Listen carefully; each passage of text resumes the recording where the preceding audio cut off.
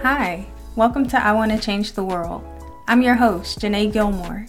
That thought, I want to change the world, has been a guiding force behind so many decisions in my career and in my life in general.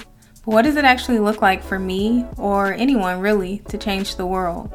On this podcast, you'll hear about my ongoing journey to figure out my place in creating a better world. As you listen, I invite you to reflect on yours. Let's get ready to change the world together. Hi, and welcome to the podcast. Thank you for tuning in. And here we are at episode 19. So when I first started thinking about what I might want to talk about for this episode, the title, What I Thought I Knew, came to me before my ideas about what I actually wanted to say. I knew that I'd be recording this about 6 months into my sabbatical year in Ghana, and that it would be a good time for me to step back and somehow reflect on my experience. But I spent weeks driving myself crazy, not being able to figure out what I actually wanted to say on the topic. And then I got sick. As in, at some point, I wasn't even sure how much longer I'd be able to stay in Ghana, or whether I'd need to go home and seek medical care. Which, given how much flights and out-of-pocket medical care cost at home, that would have meant the end of the sabbatical, I'm sure. But before I go into that story, let me start off by saying that when I came to Ghana, I had the impression that I would be in serious trouble if I ever did need medical attention in this country. I came here thinking that medical facilities were inadequate, that doctors were poorly trained, and that the medication might be counterfeit.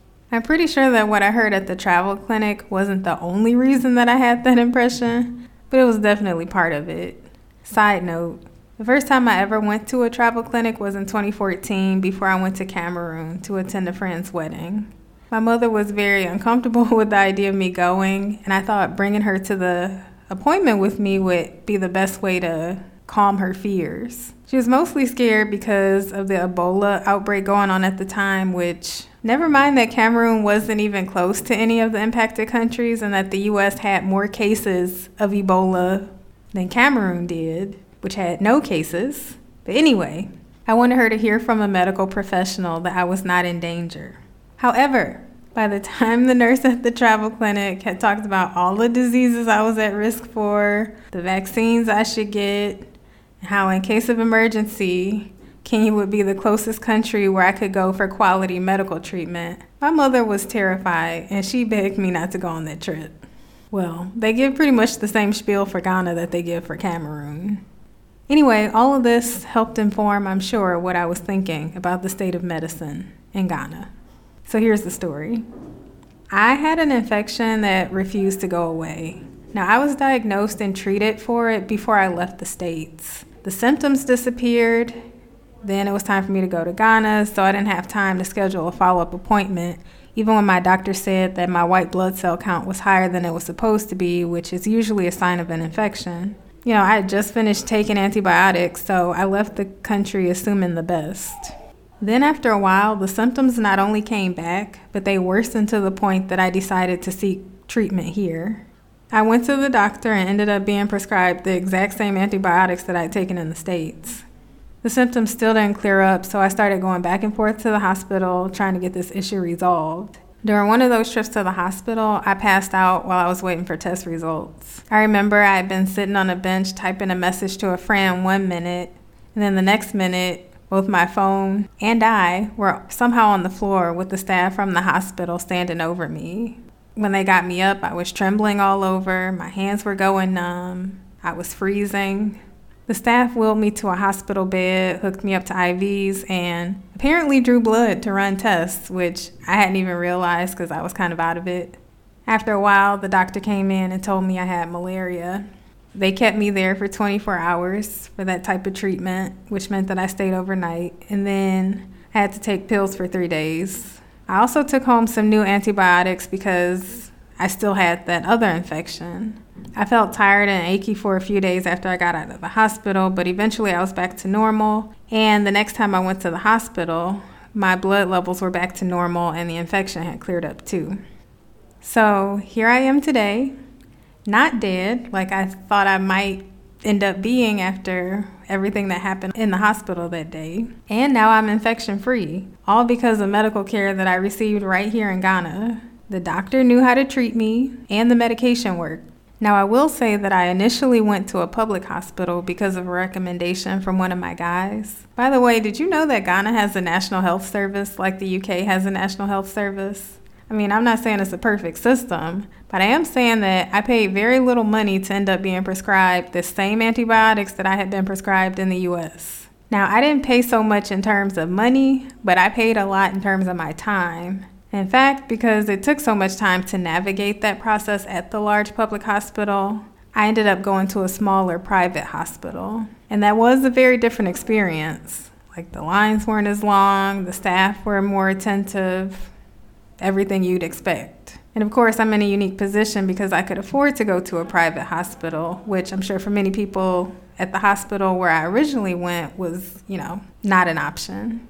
That aside, my point is that I showed up here in Ghana thinking that I'd just be in serious trouble if I needed medical care in this country. That is one thing I thought I knew. And then I learned that the picture I had in my mind and what I actually experienced were not quite in alignment. Of course, I would have preferred to have not gotten sick, but I can look back now on the experience and be grateful that I had it because I learned a lot.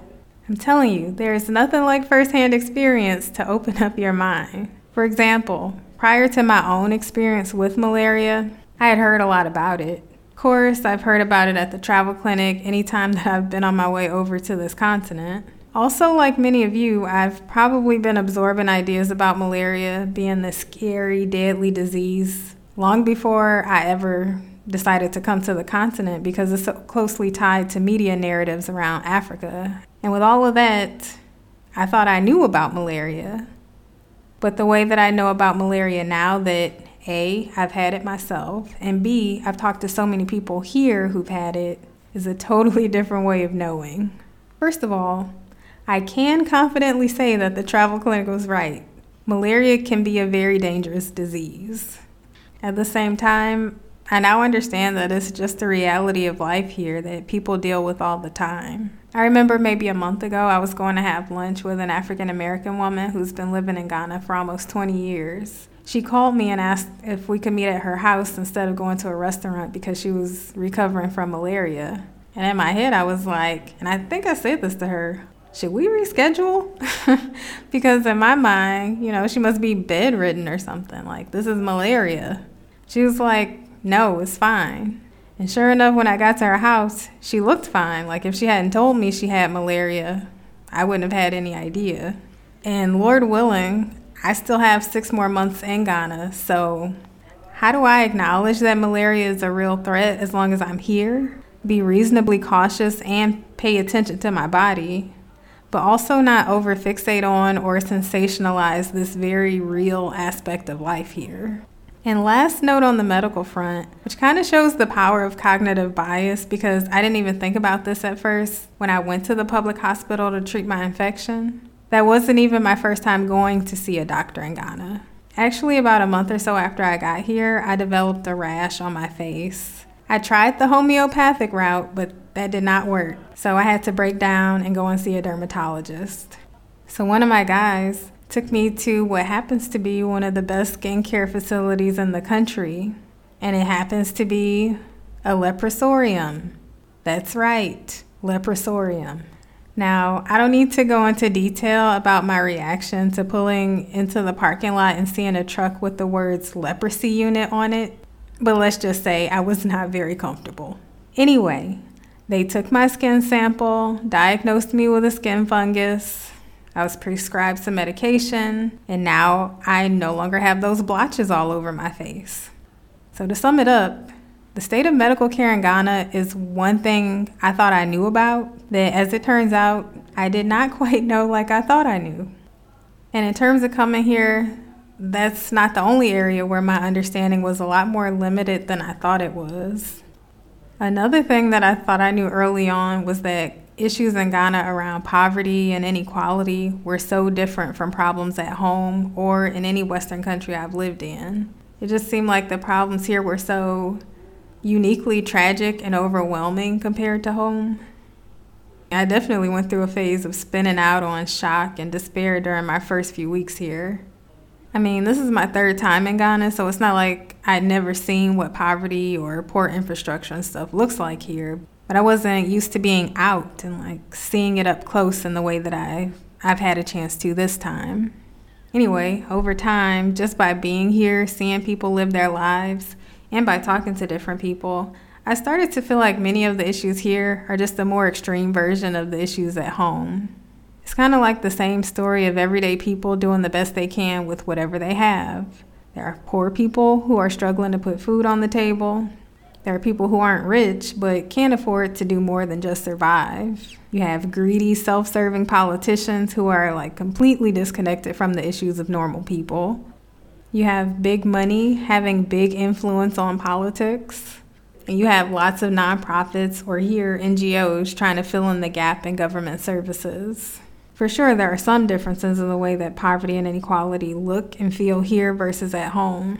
At home, the basic standard of living, even for most working poor people, includes access to indoor plumbing and, for the most part, consistent electricity. Also, kids aren't staying at home from school to work on the farm because their parents can't afford to pay school fees. And it's a lot easier to get a job at home because there are just more jobs. Still, with all that being said, sometimes when people tell me they want to go back to America with me, in my head I'm like, maybe we should both try to immigrate to Scandinavia or Switzerland or something, because allegedly people in those places are closer to having it all figured out when it comes to caring for a society than either one of our countries. Just kidding. Back to the topic at hand for this episode. 6 months into my time in Ghana, I'm really grateful that I could take this time and create this space to reflect on what I thought I knew. And to be clear, my purpose is not to beat myself up about the things I didn't know. I mean, I'm human. Sometimes I don't know what I don't know. Sometimes I'm biased or misinformed about people and issues, like I've been about this whole medical situation. But thankfully, when I go out into the world and encounter different people and places and experiences, I have the capacity to change my mind about things I thought I knew. And then when I know better, I can do better. This takes me back to a point I raised in episode 2. I think too often those of us who are idealistic and who identify with this idea of wanting to change the world can also be the same people who don't get that shaming ourselves or someone else for not knowing something or for having been biased just creates more shame in the world, and also more fear, because then people are afraid of being called out. We don't see that shaming someone will actually either lead to them usually getting defensive, hiding, shrinking, or shutting down. It usually does not lead people to be inspired to change their minds and hearts, even if they change their outward behavior. But when we meet ourselves and others with less shame and with more compassion, empathy, and curiosity, then we can start to get to the heart of the matter. We might even start to ask questions like, where did my ill-informed ideas come from? What harm might I have contributed to out of my ignorance? I think these reflections are kind of a great primer for the interview that I'm going to be bringing you in the next episode. In fact, I think it was probably a combination of the reading that I was doing in preparation for that interview, along with my own experience, that made me start to think about some of the things I thought I knew, specifically about Africa. So in that episode, I'll be bringing you a conversation with someone I met here at the beach house a few months ago when he was a customer passing through. We happened to start chatting, and from the time I heard his story, I knew that I wanted to have him on the podcast one day. His story touches on the age-old story of an idealistic young British person, or Westerner in general, who has spent their whole lives unconsciously consuming a steady diet of certain colonialism-inspired narratives about Africa, and then decides to go there to make a difference. And then, kind of like me, has to come to terms with what he thought he knew versus what he saw and experienced once he actually came here. Today, Dave uses his personal and professional platforms to push back against dehumanizing narratives about Africans and other people of color from the global South. He also uses his platforms to advocate passionately for an end to orphanage volunteering. And in general, he just creates the space to unpack for himself and others what it means to do good in a way that actually does good. And he does all this with honesty, humility, and sometimes with humor. I'll already drop the link to his blog in the show notes just in case you want to check it out even ahead of the episode. I want to say that this episode with him is going to be like How Not to Be a White Savior Part 2, but I'm not sure that does it justice. Be sure to tune in for episode 20 and you'll be able to judge for yourself. Okay, before I close, I want to lift up something else that I thought I knew when I came to Ghana for the sabbatical. And that's how to be on sabbatical. Or maybe more specifically, how I wanted to be on sabbatical. As I've mentioned in previous episodes, I first showed up here thinking my sabbatical would look like me reading through the stack of nonfiction books I brought with me and filling up all the journals that I also stuffed into my suitcase. I was going to be walking by the ocean, having all these profound revelations, kind of isolated from the rest of the world in my little bubble. And then reality. So that's what I showed up consciously thinking. But from the time I arrived, my actions actually showed that I really believed that being on sabbatical meant going on self-improvement overload, figuring out what to do with my life after the sabbatical, and using all of my newly found quote-unquote free time to finally work on all of my personal projects and build up my business. Because apparently, after spending so many years in the mode of productivity, achievement, / constantly trying to prove my value as a student, then as an employee, and also just as a human being, resting or taking a break was not as intuitive as I thought it would be. All of that to say, my reflections 6 months into my time here, I keep having to let go of what I thought I knew to keep up with what I'm actually learning in real time through experience. And now I want to know about your reflection. How has your experience talking to a new person, going to a new place, or encountering a new situation led you to rethink something you thought you knew in the past few months? As always, I'd love to hear from you. Feel free to drop me a line on Instagram, LinkedIn, or at Janae@GilmoreFacilitationLLC.com. Until next time, peace. Hey, before you go, if you want to 1. Keep up with my blog, which I do post on sporadically, 2. Hear about my latest workshops and events, or 3. Learn more about my work as a facilitator and a coach, then I invite you to check out my website, www.GilmoreFacilitationLLC.com, and sign up for my email list. Until next time, remember, you're part of a beautiful community of people who want to change the world.